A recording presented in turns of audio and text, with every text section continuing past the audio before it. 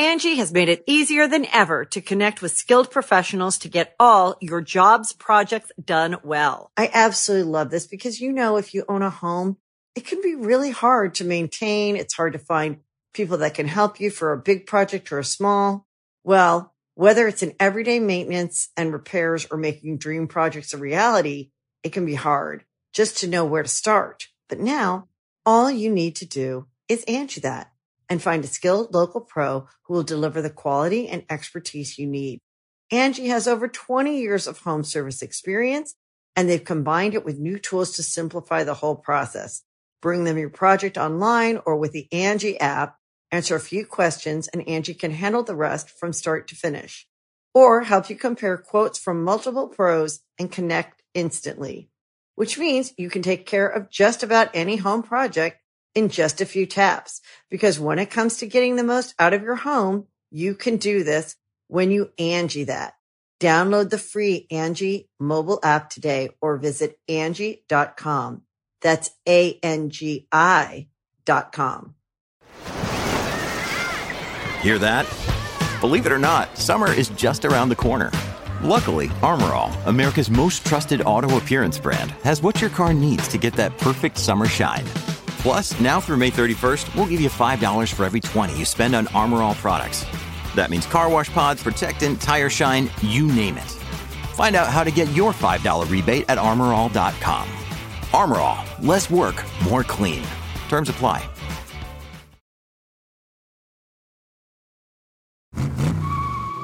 There are a few golden eras of auto racing, and the early 60s are among them. 3 years of pure innovation, adding horsepower and speed, improving aerodynamics and tire composition, tweaking fuel formulas and engine design. Hardly any rules or regulations to get in your way. And now imagine watching as that very same innovation crashes, burns, not just in the flames, into a giant fireball, an impenetrable screen of flames and black smoke. A crash so big it killed 2 people, halting a 1 million person event, and almost killed the sport of racing dead in its tracks. That's what happened at the Indianapolis 500 in 1964. This particular year, the Indy 500 was riding high. The race hadn't had a casualty for 5 years, and there was an estimated crowd of over 1 million fans. And in the post-war era, motorsport was more popular than ever. But on May 30th, 1964, everything changed with one of the worst crashes in Indy history. A crash so bad it stopped the race, something that had never happened before. Today on Past Gas, 1964 Indy 500. What made it one of the most awful days in racing history? Who was to blame for the 2 casualties? And ultimately, what did the tragedy lead to in terms of the Indy 500 and racing in general? We're giving you the whole story of the year they red flagged the Indy 500. So light up your cigarette and don't buckle your seatbelt, as your car doesn't have one. It's 1964, and we're hitting the most famous oval in the world. Past Gas Podcast. It's about cars, it's not about sports. The UFOs of the ground are called race cars. Yes, they are. Very good. Good segue. This is Past Gas. I'm your host, Nolan Sykes, joined as always by my 2 other hosts, James Hoppus Pumphrey over here. Don't leave me all alone. And Joe Kardashian Weber. No, Barker. Barker. Yeah. I was And just then, going between bits. Nolan DeLong Sykes. Where are you? Yeah. Do you know, have you ever heard the explanation of why UFOs look weird in our atmosphere? Why they can just go in straight lines and then like switch? No, but I will pay you $50 to explain it to me right now. Okay. So have you ever heard of like the 4th dimension hypercube theory? Okay. I think we missed like 5 steps. Okay. 3rd dimension is XYZ axis, right? Right. Okay. So if you add a 4th dimension, our brains are not capable of comprehending it. When 4th dimension objects move in 3-dimensional worlds, they look like they're going in weird lines because they're going in between dimensions. So that's one of the theories of why spaceships look like they can just like go one way and then stop right away and then go the other way. I kind of that's dig like a thing where it's like, yeah, and then all of a sudden it just was like, yeah. I'll show you the video because it explains it a lot better. It's cool. I've always Makes sense. understood though that I've always understood this that the fourth Since dimension I was a baby. yeah, since I was a baby, I always knew that the fourth dimension was time though. How does that factor into it? It's like the Tesseract is the fourth dimension, which is the hypercube, and Right. that's like a cube inside of a cube. And it just trying to explain it is like breaking my brain right now. So Gonna have to hit that CBD pen before I dive into this. It sounds like. Anyway, this is a car podcast, not a Kardashian extraterrestrial podcast. As much as I would like to do one of those. That'd be sick. Hey, why haven't the Kardashians done anything with cars yet? Well, Joe, there's that famous episode of Keeping Up with the Kardashians where Kim gets her first Bentley. If you haven't seen that one, and then it just becomes a whole thing, a whole It's her to-do. first Bentley, and then she goes to Del Taco, and then she cries because she totally shits her pants. That classic episode. That classic episode. Kris Jenner and Brody Jenner both like shit their pants too in the back. And they're just fucking all shit their pants. It's terrible.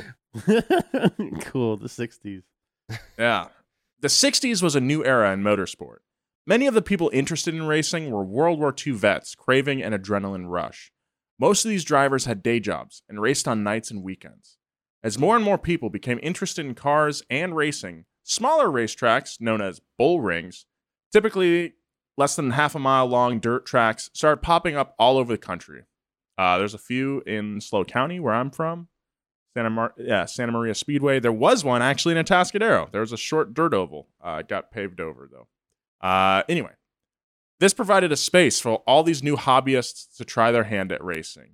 And the goal for most everyone became the Indy 500, the one oval to rule them all. Even in the 60s, making it to the Indy 500 was a tall order. In the years before, drivers trying to make it to the big race would travel the country looking for a feature race. A track owner would offer a couple $100 to the winner, and this prize would attract better drivers and big crowds. These young drivers would stay in motel rooms, sometimes 4 or 5 guys per room, work as their own mechanics, and live off the occasional $100 grand prize. They were all just trying to earn some money and impress a team owner so they could get to Indy. I mean, this is pretty common in the day. I knew a guy named Mike Savelli, who was a big-time sprint guy back in the day. And, I mean, to this day, no, not sprint car.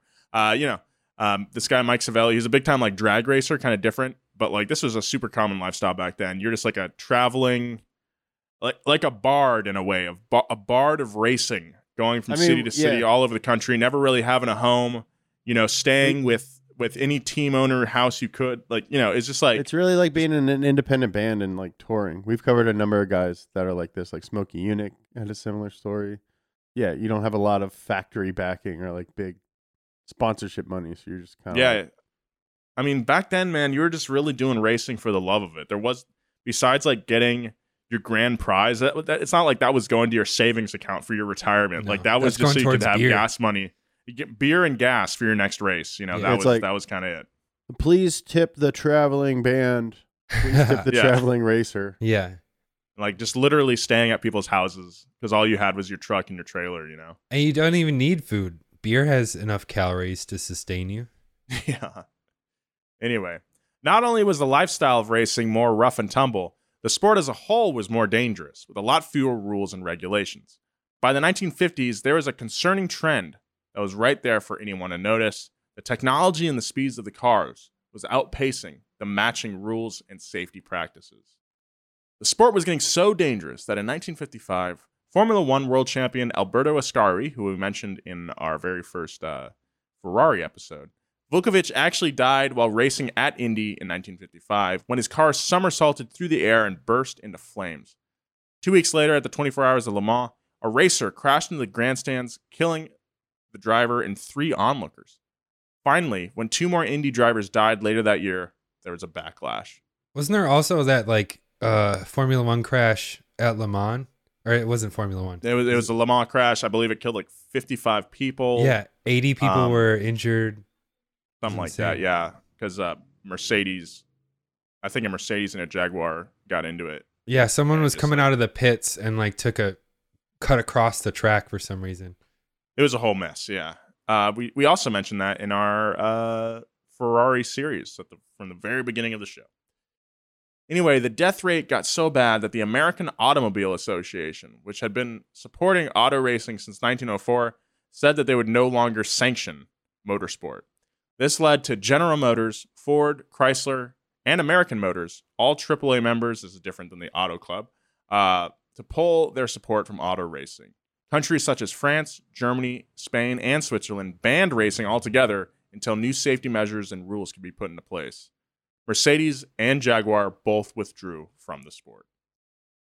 All of this had almost no effect on the popularity of motorsport. Fans kept coming to races, and drivers kept racing, not despite of the danger, but because of it. And the car companies eventually gave up on trying to pull their support.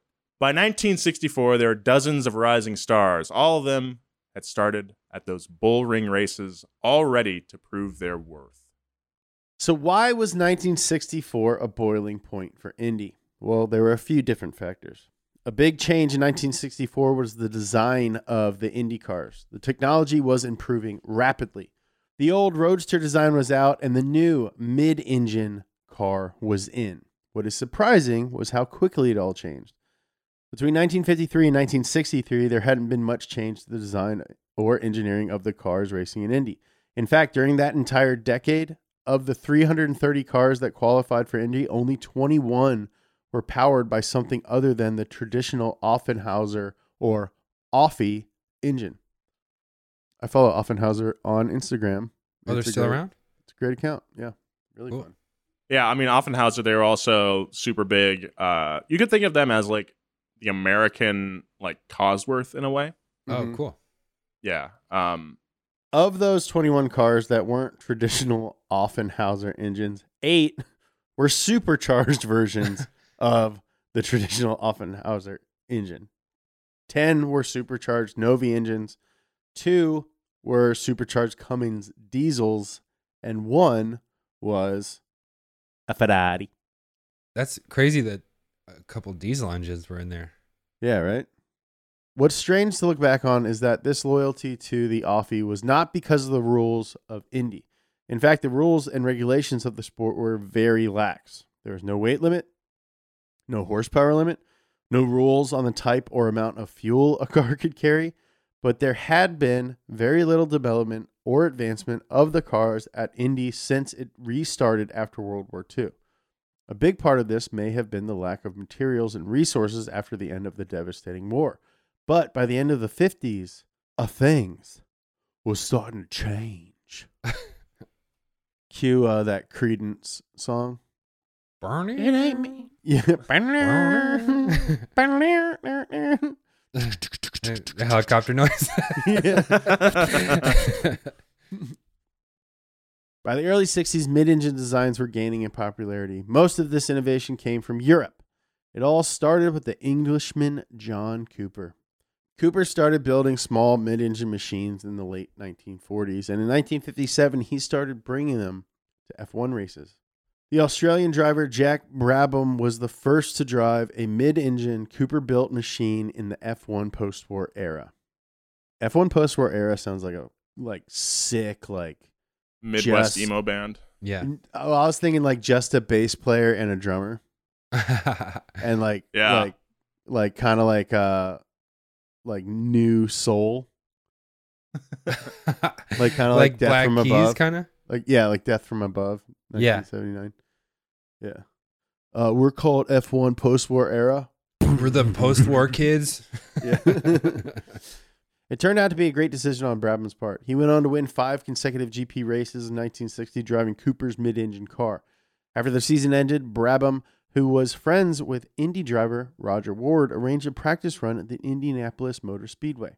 After the practice run, Ward agreed to let Brabham race his mid-engine Cooper car in the 1961 Indy 500. That's like Lewis Hamilton going to like Indy and being like, "Yeah, mate.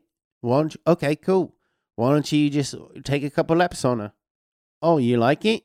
Yeah, go ahead and race it in Indy 500. Wait, why is Lewis Hamilton Australian? He's not. He's not. He's just, yeah. Oh, yeah, that sounds pretty good. That sounds pretty good. Yeah, mate. Why don't you take my car? You sound like Taika Waititi. That's what Lewis Hamilton sounds like.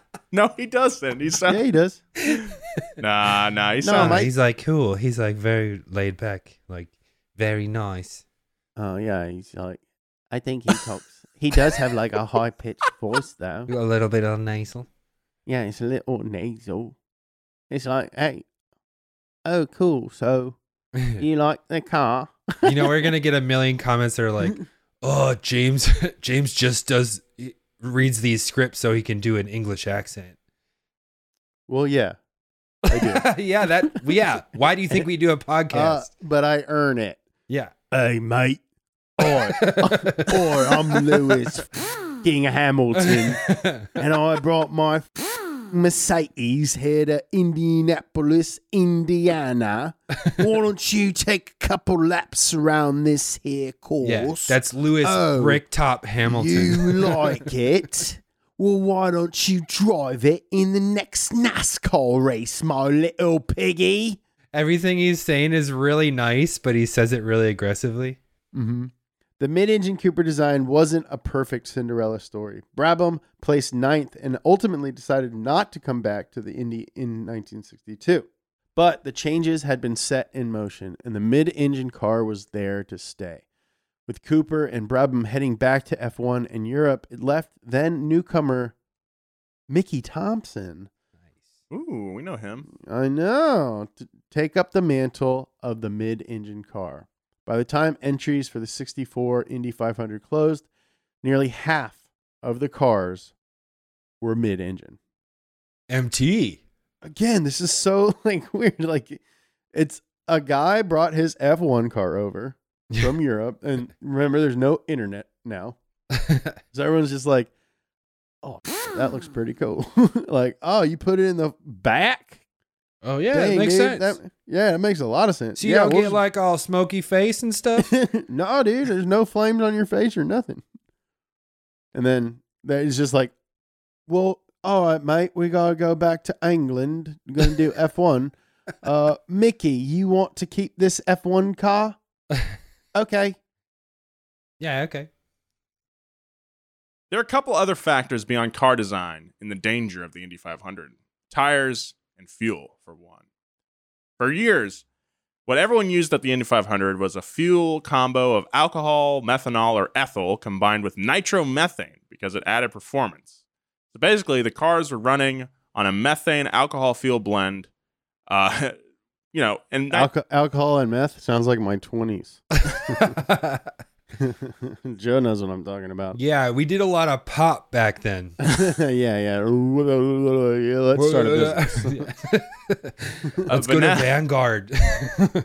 People were starting to experiment with gasoline, which had better fuel economy. This caused some tension, and there was some debate over which was better.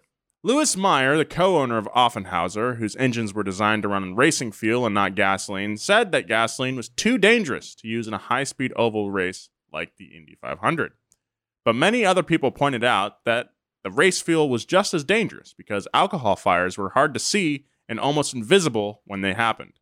Yeah, there's those old race films of the guys just and you don't know what's going on because you can't see anything. Yeah, you're like, are you on fire or do you have ants? Because ants were also a huge problem back then. But Nolan, you used to race junior dragsters and you guys used methanol. Yeah, we did. Weren't you saying that that's just a huge fear as a child to invisibly that was burn? one of the first things my dad told me was now look, son, this thing runs on methanol. So methanol, you can't see the flames. So I'm 10 years old, I'm sorry, what? Yeah. So what am I supposed to do? How am I supposed to face that? It's it's pretty much like baseball, except there's invisible flame. Yeah. What? What? Yeah, you're gonna have to put on a helmet, some fire resistant clothing. You're gonna be strapped in with seatbelts that you've never seen before as a child. Oh yeah, and the fire is invisible. The fire is invisible. You're gonna rock it to 200 miles per hour. No, I was at 10 years old, you're going 50. But yeah, but also to go 50, it's well, why don't we just use not a lawnmower engine and then we don't have to use invisible flame fuel? Yeah, it's pretty fun. Anyway, let's The debate of race fuel versus gasoline basically came down to horsepower versus economy. Race fuel gave you tons of power, but gas gave you a lot of laps, a lot of efficiency, and many teams were trying to run the race with only 2 pit stops. In fact, the Ford team said they might be able to run the whole 500 with no pit stop. That's outrageous. But it also meant that they had to carry between 80 and 90 gallons of gas. Oh my God. That's just like a rolling bomb. Yeah, to put that into perspective, like the average gas tank is probably 15 to 16 gallons, right? Yeah. My Impreza is like 10. 90 gallons. Wild. It's like a That's like 3 pickup trucks. Jeez.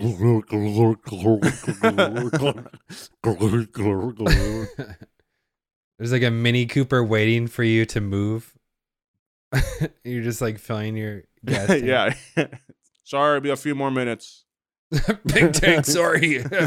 I forgot my Slim Jims. I gotta run in real quick. Well, into this debate stepped our man, Mickey Thompson.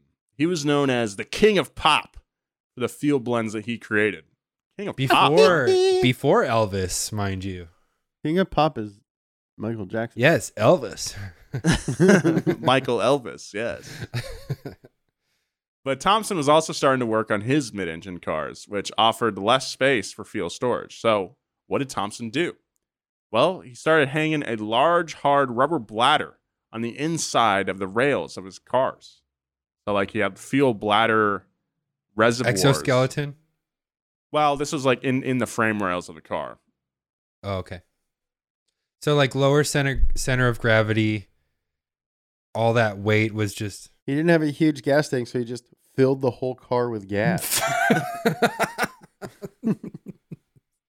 Like, how does that affect handling? Like, just having a ton of liquid.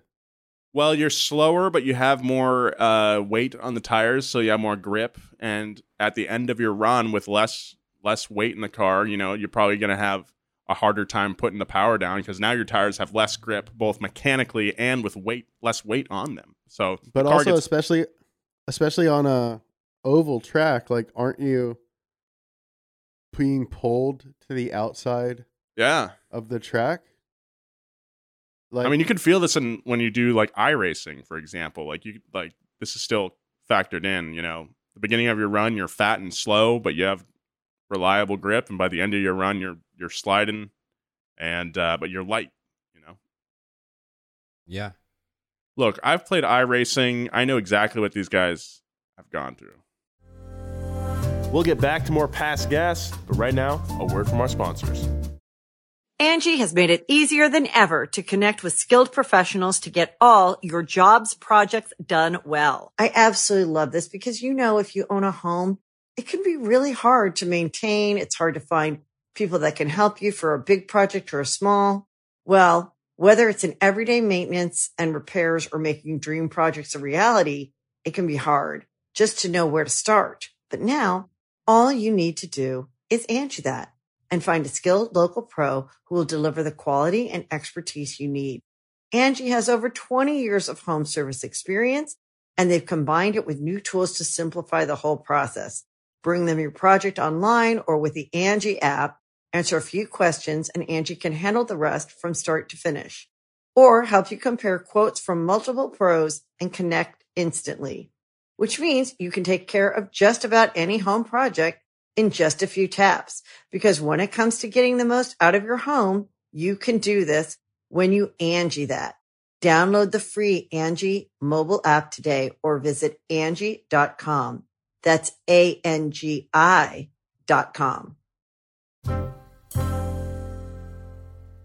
Another debate taking place was with the tires used at the Indy 500. For years and years, everyone had used Firestone.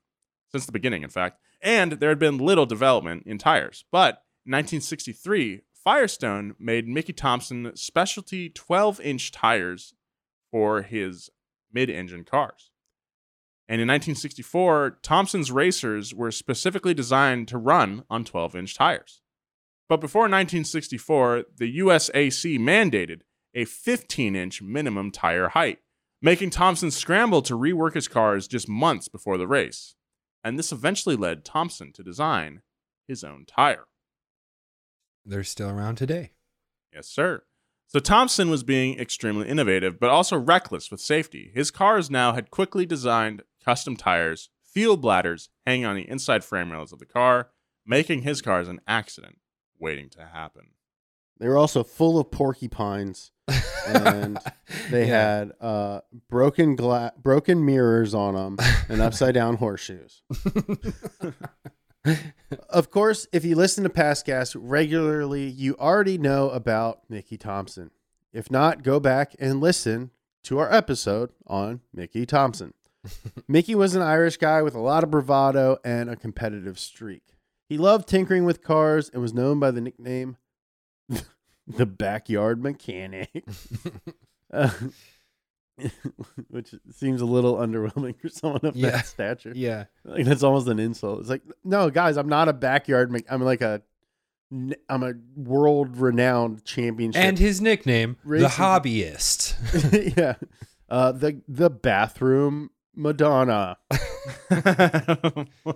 In 1961, he went to his first Indy.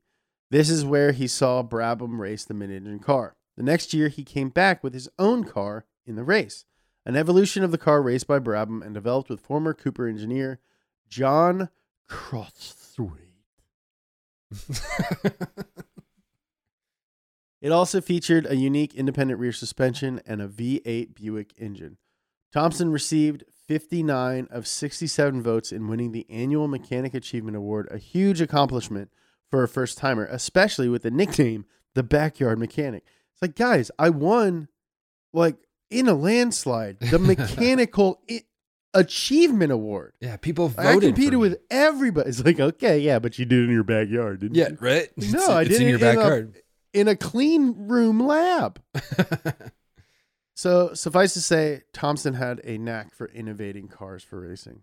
After that, Mickey went back to Long Beach, California, and started working on his all-new car for Indianapolis in 1963. That year, he had 3 new cars in the race, in addition to 2 of his cars from the year before. That's 5.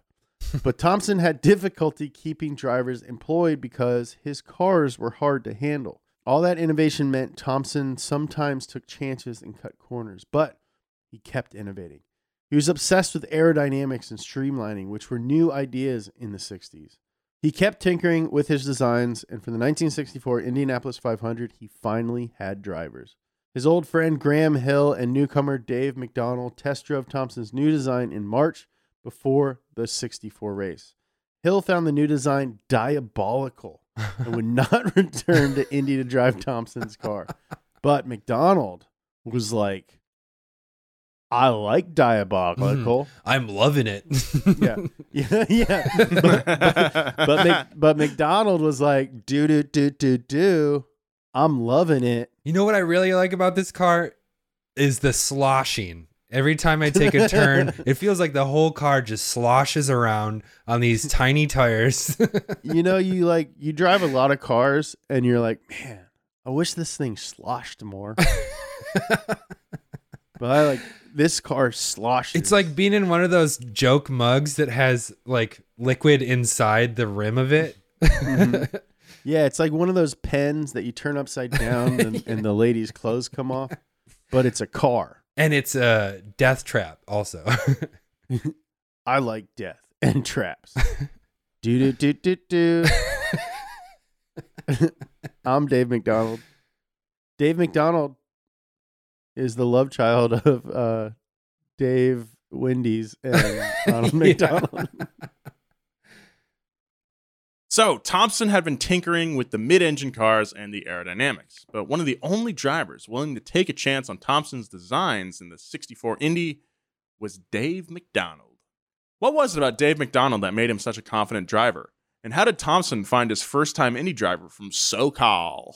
Oh, dude, they were in line at Wahoo's Fish Taco, and they both ordered the same tostada bowl.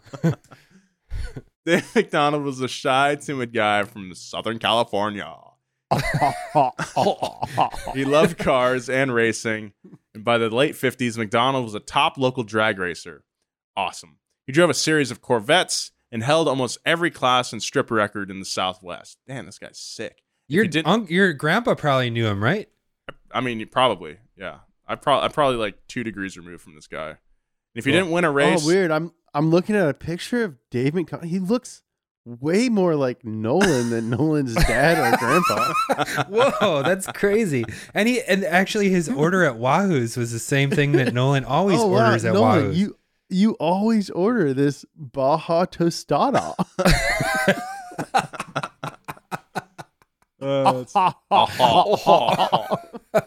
Anyway, if he didn't win, his wife Sherry would. Oh, So cool. That's cool. A little couple action there. That's awesome. Sometimes he would drive through the elimination round, and then his wife Sherry would drive in the finals. Dude, that's sick, dude. Dude, I'm looking That's at a sick. picture of Sherry, and she looks a lot more like Nolan than Nolan's grandma. Anyway, not only was McDonald a great driver, he was also a gifted mechanic, and he would do car repairs and tune-ups on the side to help pay for his racing. He especially loved Corvettes. One story claims that McDonald once listened to a customer's Corvette over the phone and successfully diagnosed the issue. That's sick. That's This guy's cool. awesome. I love this guy.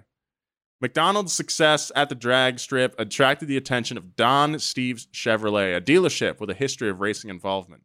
Steve's, you don't really hear that anymore. There's not like many dealerships outside of like exotics that have race teams. Steve's offered him a job as a driver and mechanic for the 1960 season, and McDonald accepted. As soon as he started racing, it was clear that the man had a gift. In 1961, at Riverside Drag Strip, he set a new class record. He went on to win 9 straight road races to open the season. This guy is just multifaceted, a real Swiss Army knife behind the wheel.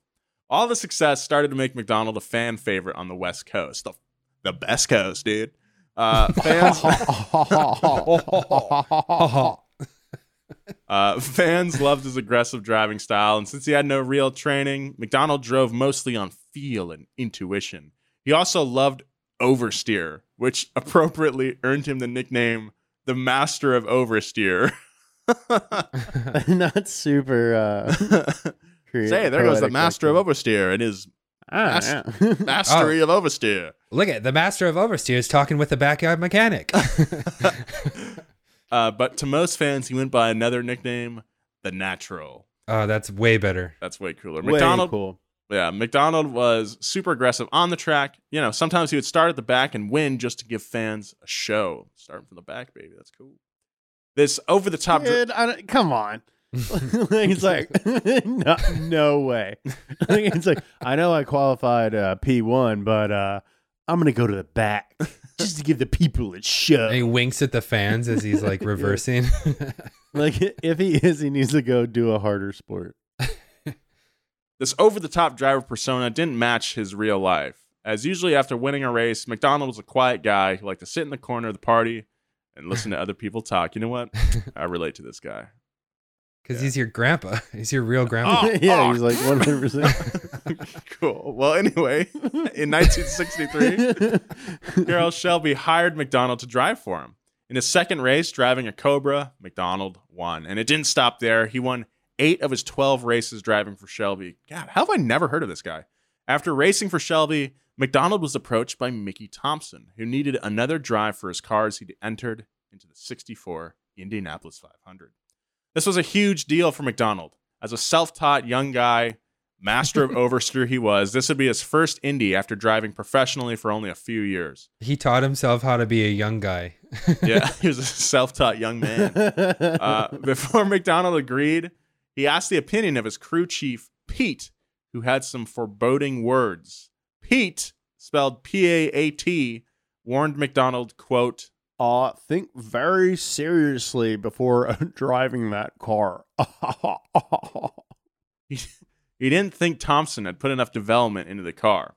McDonald also asked his current car owner, Shelby, for his opinion. Shelby also told McDonald not to do it. In a slightly more blunt quote, Shelby said, I begged Davey not to and fool with that pile of shit Mickey Thompson built. Nothing added up. Mickey was very smart, but there were too many innovations in it. I said, Davey, please don't drive that car. Please don't get in it. Let's just take a breath, go eat some chili, and have some fun. And he was like, yo, I'm going to drive this car. I was like, okay, well, you want some chili? And he was like, okay. And so he ate some chili, but in the end, he ended up driving the car. We actually added an extra bladder inside the car just to hold chili. Chili bladder. That's actually that chili bladder. That's how the camel pack was invented. It was so that Yeah. Shelby. I need some way to warm my shoulders and my back, but also eat chili. Yeah, so Shelby team drivers could eat chili while they raced. Keep them giving energy. So after all that, after all the deliberation and the chili camelback innovation, McDonald agreed to race for Mickey Thompson at the 1964 Indy 500. The 1964 Indianapolis 500 wasn't just a big deal for Thompson and McDonald. There was another driver ready to compete who had a lot on the line. Someone who had been driving at Indy for years. A guy named Eddie Sachs. Sachs couldn't have been more different than McDonald in both personality and driving style. I've had enough health problems that I would not be even as a child, I wouldn't have been able to survive in this era, but I do wish I could go to the parties. Yeah. Race car parties in the 60s.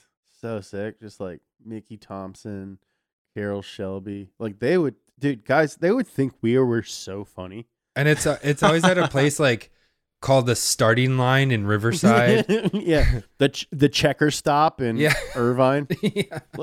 We would be we'd probably have a radio show and a vaudeville sort of USO tour. And do a Christmas special on CBS every year. Yeah. It's the guys from Donut Media. Hey guys, Donut Media. And it's hey, Pumphrey, do your one bit. We have to put out a video basically every day. But if we lived back then, we'd have to make 4 jokes a year. Yeah. And they'd be hey, say that one joke from 2 years ago. I'd be okay, guys. Hey, what's the difference between a car and a car without a roof? Classic. Eddie Sachs was an over-the-top, charismatic guy, a college dropout just like Kanye West. Sachs started racing cars at 19, but for all of this love of cars, Sachs was not a very good driver. He got his start with midget and sprint car circuits and oftentimes crashed before he even qualified for a race. Eddie was known as much for his personality as his driving. He was a rowdy, wisecracking womanizer who was reckless on and off the track. He was a fan favorite, but his attitude often pissed off fellow drivers. But Sachs loved racing and would do anything to stay in the game. This guy either rules or sucks. Yeah. No in between. He sacks. Yeah. During the offseason, he worked odd jobs. He was a bellhop in Miami, a cab driver in Los Angeles, and even ran a nightclub. Whatever his side jobs were, he kept coming back to racing. And by 1952, he won his first event. Throughout it all, Eddie's goal was always the Indy 500. He first tried out for Indy in 1953, but failed his rookie test. By 1956, he passed that test, but didn't qualify to drive in the race until 1957. Finally, by the 60s, Sachs had proven his worth and was becoming a sought-after driver. Al Dean, owner of Dan Van Lines. What? Dan Van Lines. One of the elite Indy teams was interested in Eddie, but Dean's chief mechanic didn't like Eddie, saying he was loud, almost boastful. His all-consuming interest was selling Eddie Sachs. But Dean hired Sachs. I don't like him, but I have a lot of other choices, so I'm going to hire him anyways. Once he was on the team, Sachs was constantly running his mouth and got into fights with fellow drivers, Roger Ward, Jim Rathman, and Parnelli Jones. Parnelli Jones. Parnelli. I'll name my kid Parnelli. Parnelli Pumphrey. No, Parnelli's a great name. Parnelli Weber. No. Parnelli Sykes. I think so. I think that's the move. Yeah, that's a good one. I'm going to name my kid Jethro. Nolan, you should name your kid Soren. Soren no. Sykes? No. I think you should name your kid Bikeson. Bison Sykes. Bison? No. Yeah. I'm not doing any of those new agey LA kid names, okay? What are you going to name your kid then? Space Captain. Humphrey James Sykes. The year before at Indianapolis in 1963, Sachs had lost control of his car and spun out. He partially blamed oil that had been spilled on the track, causing his tires to start sliding. At the victory luncheon after the race, Sachs spent the entire time heckling Parnelli Jones. Sachs was such a jerk during luncheon that Jones didn't even want to talk to him when Sachs came up to him at the bar after the lunch. Jones said that Sachs was lying to reporters, saying that it was Jones who spilled oil that made Sachs lose the race. Sachs then called Jones a liar. Jones responded with, "Call me a liar again, and I will bust right in your mouth." What? Oh, no. I think you said missed the U part. That's an actual quote. Call me a liar again, and I'll bust you right in the mouth. To this, Sachs responded, "You're the liar." and as promised, Jones punched Sachs in the mouth, and they wrestled on the ground until separated. That is like, fights are so embarrassing. Yeah. It's just like, you have this like idea that you're gonna like do like some like transporter type or something. Yeah. But then like, it's like, hey, you want to like stretch out your shirt and get your face real red, like maybe like skin your elbow. It's like, yeah, that's what I want to do. Do you want to both lose our dignity at the same time? You want to like remind yourself that you don't exercise at all. Yeah. It's like 2 punches before you're winded. Yeah. It's like, It's pretty amazing that this interaction is so well documented. Like, who is writing down, oh, Jones says you're a liar, and then Sachs says you're a liar. Well, it's not exactly like mind-bending dialogue. So Yeah. but it's also like the 60s after the Indianapolis 500. So like everyone's wearing like turtlenecks and sport coats and smoking cigarettes with like long extensions and drinking. Like there's journalists Hunter all S. around Thompson's them. there. Yeah. Hunter S. Thompson's like, and then Penelope Jones said to Sachs that you're the liar. And after the fight, Sachs's wife Nance worked fast, taking some of her mascara to blacken his eye for photos. Damn, Nance, you a down ass bia. Then she put a miniature black flag in his mouth, telling reporters, quote, "His mouth has been black flagged." That was Eddie Sachs and his wife. The fans loved him, calling him the Clown Prince of Racing. Eddie was convinced 1964 was going to be his year. He even told Nance that as soon as he won the Indy 500, he's going to retire from racing. It wasn't worth the risk. Dude, Nance is tight. Yeah. Where did she find a little tiny black flag? She had it on her just in case, bro. My guy's going to get in a fight, and I'm going to use this. He runs his mouth. I can't wait till he gets in a fight so I can tell him he's been black flagged. We'll be right back with more of this story, but first, a word from our sponsors. So we have the history, the innovations, and the drivers. We got all the background. But what actually happened on that day in 1964?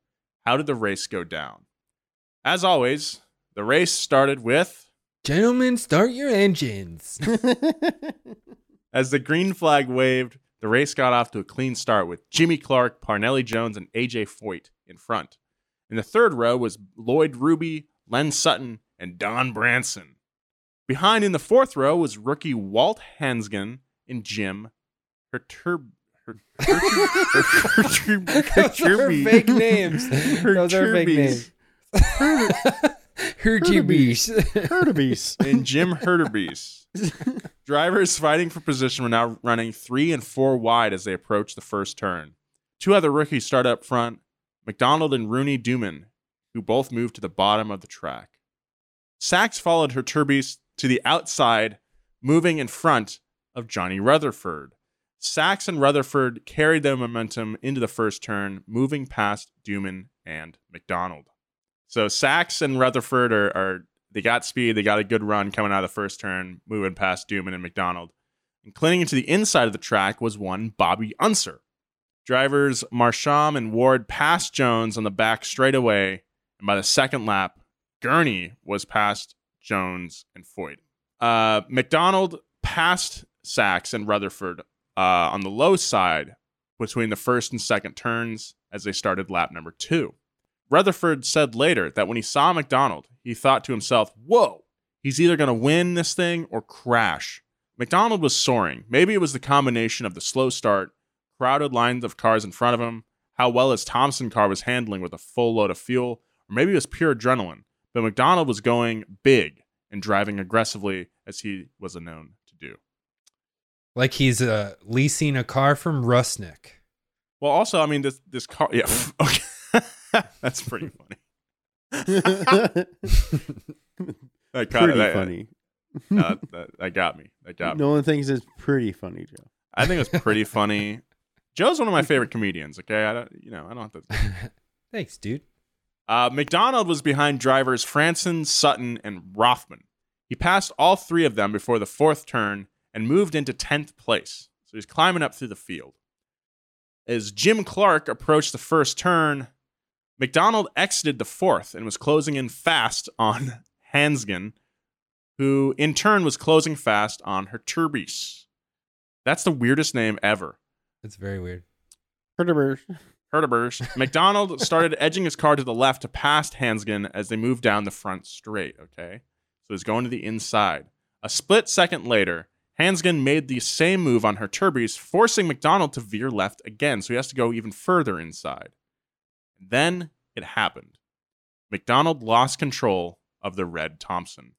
His car turned a full 180 degrees and went sliding backwards towards the inside wall. He had the front wheels turned in full opposite lock and the brakes jammed in an attempt to slow his car down. At the last second, he turned and hit the wall. The rubber bladder holding the car's gasoline was on the left side of the car, and even though the impact was on the right side of the car, the force of the crash tore the neck off the bladder from the refueling cap, shooting a stream of gasoline across the car and onto the hot exhaust pipes. The gas ignited, immersing the car in flames. McDonald's car hit the inside wall and bounced off of it, sending him back into oncoming traffic, completely engulfed in flames. The strength of the impact threw his car to the left another 180 degrees, and the nose of the car was headed towards the outside wall this time. The right rear suspension was destroyed on the initial impact and dug into the track, pivoting McDonald's car yet again, the jerking movement spilling more gasoline onto the fire. McDonald was sliding back across the track, pulling a screen of orange flames and dense black smoke behind him. Behind McDonald were the 3 drivers he had just passed, Branson, Sutton, and Rothman. All 3 drivers didn't hesitate. They stayed in the natural high groove coming out of the 4th turn, and running flat out, they made it past the sliding and burning car. That's terrifying. Yeah, that's insane. They were lucky enough to make it past, but not so lucky was Eddie Sachs. Coming onto the front stretch and closing fast was Sachs, followed at 2 car lengths by Rutherford and Dumont, running nose to tail. Unser was another car length back. As they came up on the 4th turn, they all saw a cloud of dust, and then they saw McDonald's car explode. All 4 drivers could see his burning car sliding back across the track. The whole circuit now was blocked with fire. All 4 drivers knew they couldn't stop. They had to drive through the flames. Sachs tried to find a break in the fire to make it through. He veered left and turned directly into the left side of McDonald's car. The left side, coincidentally, where the gasoline bladder was still intact. The collision punctured the Thompson's gas bladder and the front gas tank on Sachs' Shrike, touching off a second explosion with flames even greater than the first. Rutherford, Dumont, and Unser were right behind them. Sachs hit McDonald with such force that it lifted the rear of the Shrike completely off the ground. Rutherford, seeing this, jerked his steering wheel to the right in a desperate attempt to avoid Sachs and reached the narrow gap between McDonald and the wall, but he caught the right rear tire of Sachs' car, forcing Rutherford under the rear wheels before launching up and over McDonald's sideways racer. Dude, this is just like a description of a nightmare. Yeah. Like all of this is like the whole time McDonald is on fire. Like this man is burning. All these dudes are coming up on this like huge fire and then just like and like now they're part of like just yeah. I mean, this is why we have regulations in racing. Yeah. Rutherford thought he was a goner. Then he burst free of the conflagration his car on fire but still moving. Dumont swung left, and Unser's car hit him from behind, shoving Dumont into the flaming cars of Sachs and McDonald. Unser slammed into the rear of Dumont's car, pushing into the pyre and then through the flames. Dumont bounced off the inside wall, clipped the rear of Unser's passing car, and slammed back tight against the wall. His car went rolling backwards towards the pit entrance. Holy crap, man. This is just a chain reaction of misery. Dumont got free of the crash only to see his car on fire. And his car was running on a fuel blend like the other Offies, so the flames were almost invisible. Oh, man. Dumont managed to get free of his car. He jumped over the short inside track wall and started rolling in the grass, trying to put out the flames on his uniform. The safety patrol managed to get to him and sprayed him with an entire fire extinguisher and pulled him further from his now fully engulfed car. Unser thought he was free of the crash, but Dumont's car had hit him on the left rear suspension and turned his car back into Rutherford's. Rutherford's car was covered in pools of gasoline, and as he tried to pick up speed and get away from the crash, Unser's car slammed into his. Rutherford's car was airborne, going up and over the nose of Unser's car and back into the outside wall. But he finally managed to get into first gear and pull away after all that. Wow. That's amazing.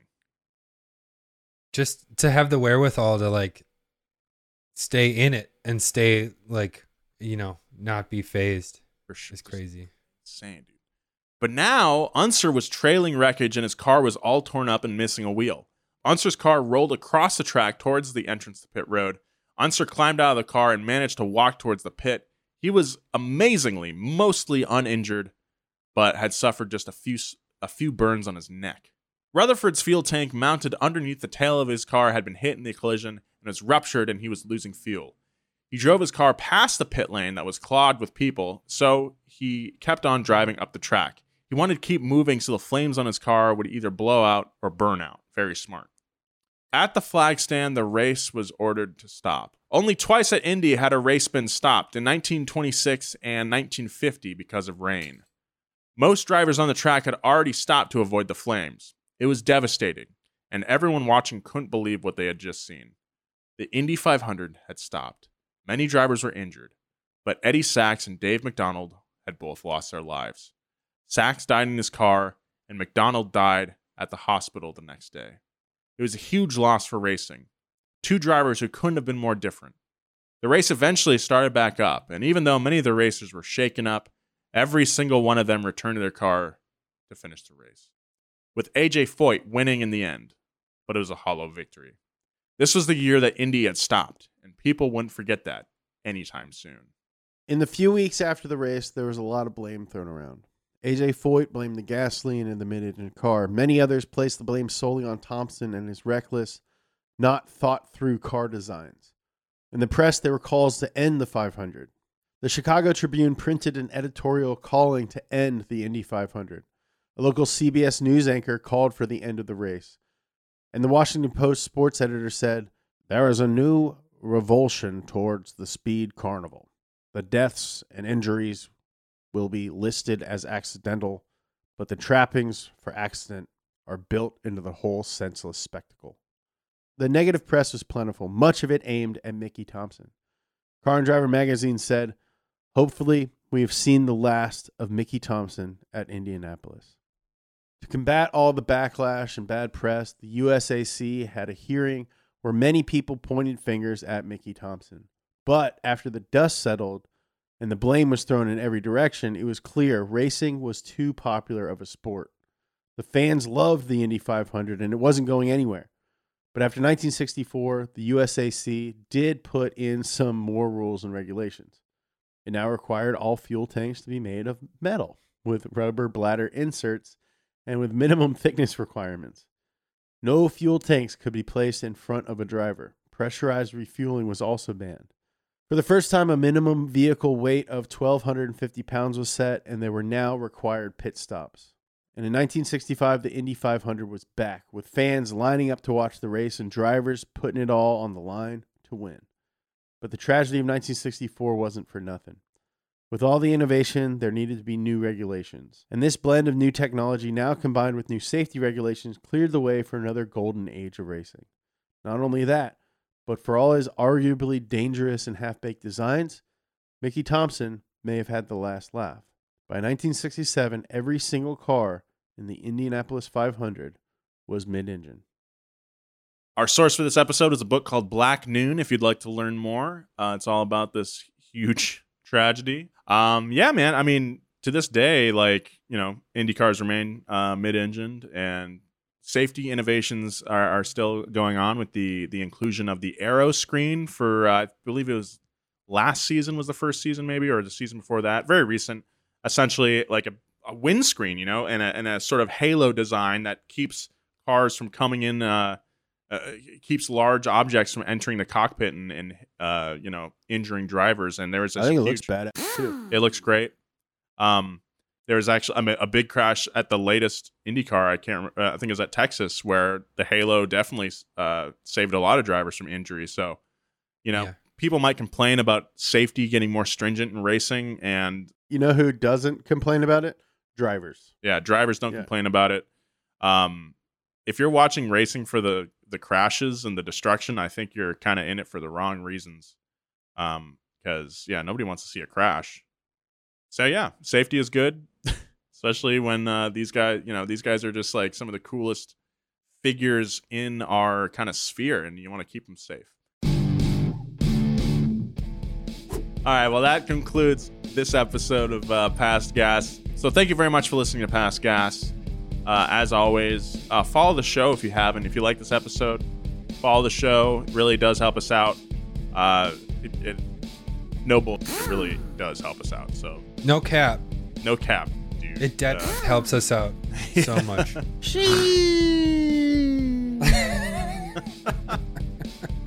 Follow my boys at Joji Weber, at James Pumphrey. Follow me at Nolan J. Sykes. I take pictures sometimes. That's my new thing. You're really good, dude. You're getting so much better. Thank you, man. I appreciate that. Check out Joe on Twitch. Check out Nolan on OnlyFans. If you like Nolan's Instagram content and you want to see the real stuff that Instagram won't let him post, check out Nolan J. Sykes on OnlyFans. It's pretty risky. All right, that's enough. That's enough. Hey, if you want to get in contact with the show, hit us up at passgas@donutmedia.com. We have an email address now. And we'll read them. We'll read the emails. Yeah, we finally arrived in 1998. Got an email address. Be kind. Have a good Keep one. it juiced. I love you.